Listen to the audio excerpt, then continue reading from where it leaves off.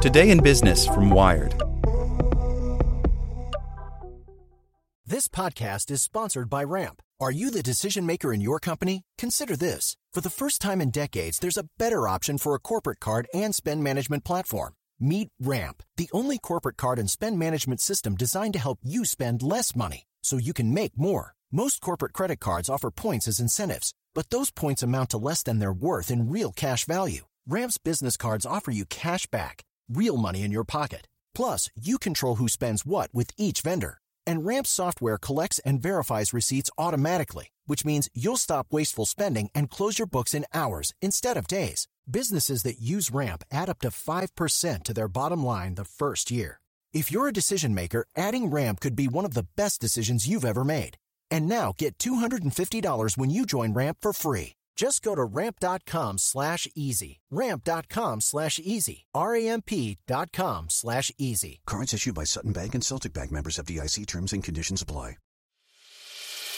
As a longtime foreign correspondent, I've worked in lots of places, but nowhere as important to the world as China.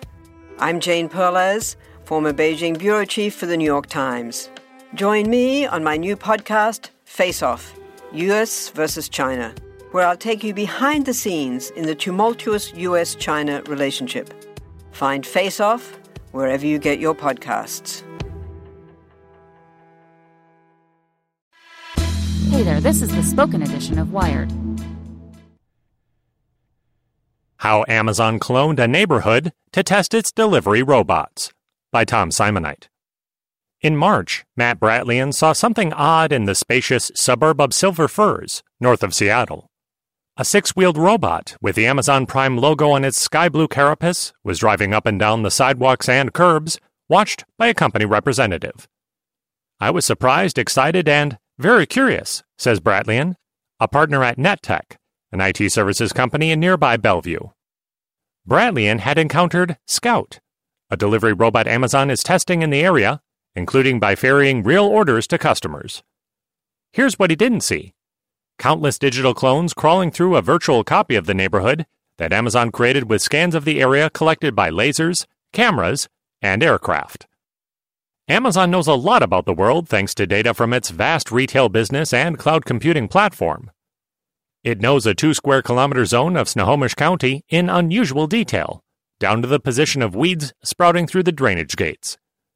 The company's digital copy mirrors the position of curbstones and driveways within centimeters, and textures like the grain of asphalt within millimeters. That synthetic suburb allows Amazon to test Scout thousands or perhaps millions of times under varying weather conditions without swarming the neighborhood with bright blue rovers until they become a nuisance. The bots can run 24/7 in simulation, says Sean Scott, the executive leading the project. The practice resembles how Waymo and others working on autonomous cars invest heavily in simulations to supplement miles driven on real roads. Amazon wants Scout to help it deliver more packages more promptly. The company recently said it would offer U.S. members of its Prime service free next-day delivery. In January, Amazon said it was testing 6 of the robots somewhere in Snohomish County. It now says the fleet has grown, but declines to say exactly where they roam. County Executive Dave Summers says Amazon consulted him and the sheriff's office prior to launching, and says he supports the project, but doesn't know exactly where Amazon tests. Bratlian's Facebook post geotagged Scout in Silver Firs, a community of 21,000 with curving streets branched with cul-de-sacs. Another person posted a photo of Scout in the same neighborhood. Months after Amazon announced Scout was in testing, Washington Governor Jay Inslee signed a bill that regulates delivery robots, limiting their speed and weight and barring them from jaywalking. Amazon's mapping and simulation technology is not just a research tool. It could also help Amazon deploy the robots to new neighborhoods when they're ready for general use by first testing them in simulations. We've built it such that we can scale up to an entire city, Scott says. By the time Scout rolls into a new town for the first time, its control system will have likely seen every seam in the pavement thousands of times before.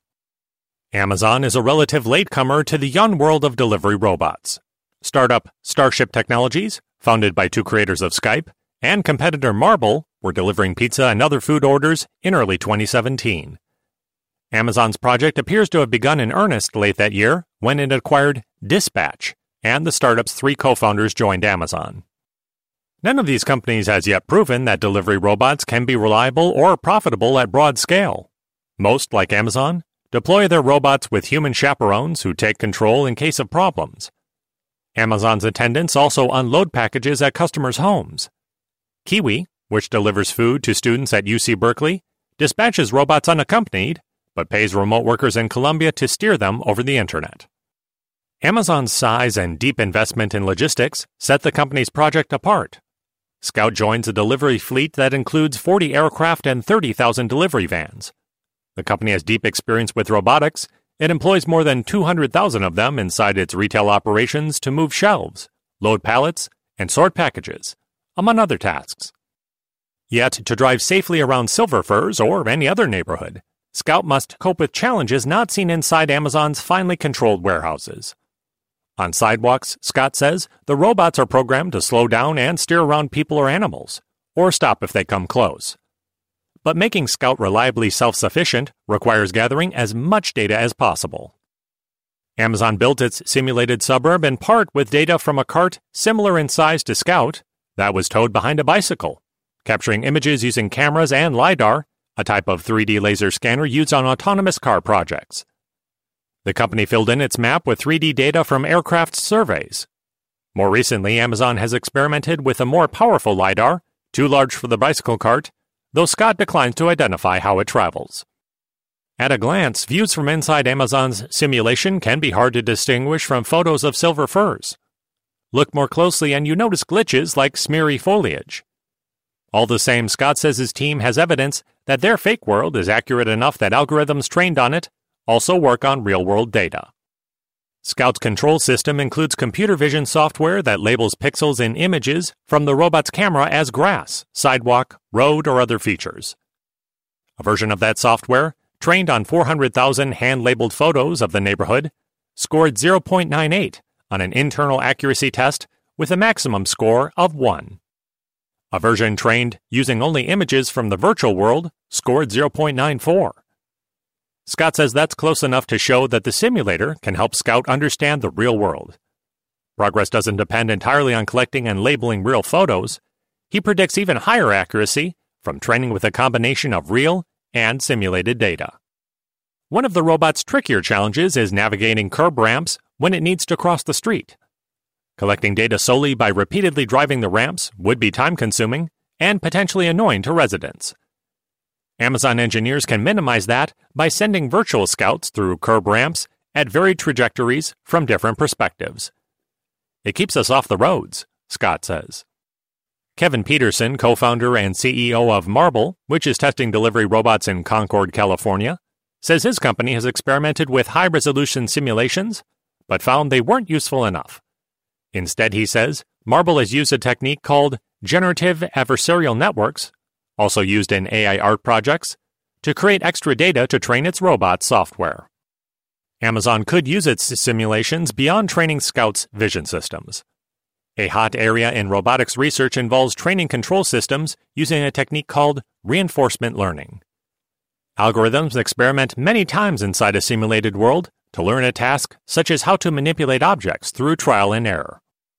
Amazon could gain a significant advantage if it could make that approach work for its robots, says Peterson.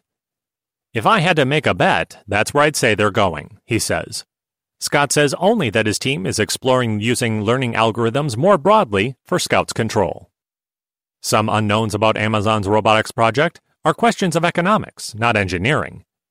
Scott says his team is aiming to make Scout 100% autonomous, but can also imagine robots that sometimes call home for help. Someone could manage hundreds of bots, he says. The robot-to-human ratio that makes Scout a very practical delivery option will depend on how often it needs help, and the financial costs and payoffs of robot package hauling. Scott says Amazon is focused on Scout for suburban deliveries for now, although Peterson of Marble says the economics are best in denser urban areas, where drop-offs are closer together. Amazon says Scout can travel miles at a time on a single charge, depending on the terrain and its loads. Bradleyan, who unexpectedly met Scout on the streets of Silver Firs in March, was prompted to think about how such robots might help his IT business. NetTech, currently uses courier services to rush laptops to customers who need them right away. This could augment that, Bratlian says. For the ones who work hard to ensure their crew can always go the extra mile, and the ones who get in early so everyone can go home on time, there's Grainger, offering professional-grade supplies backed by product experts so you can quickly and easily find what you need. Plus, you can count on access to a committed team ready to go the extra mile for you. Call, click Grainger.com, or just stop by. Grainger, for the ones who get it done.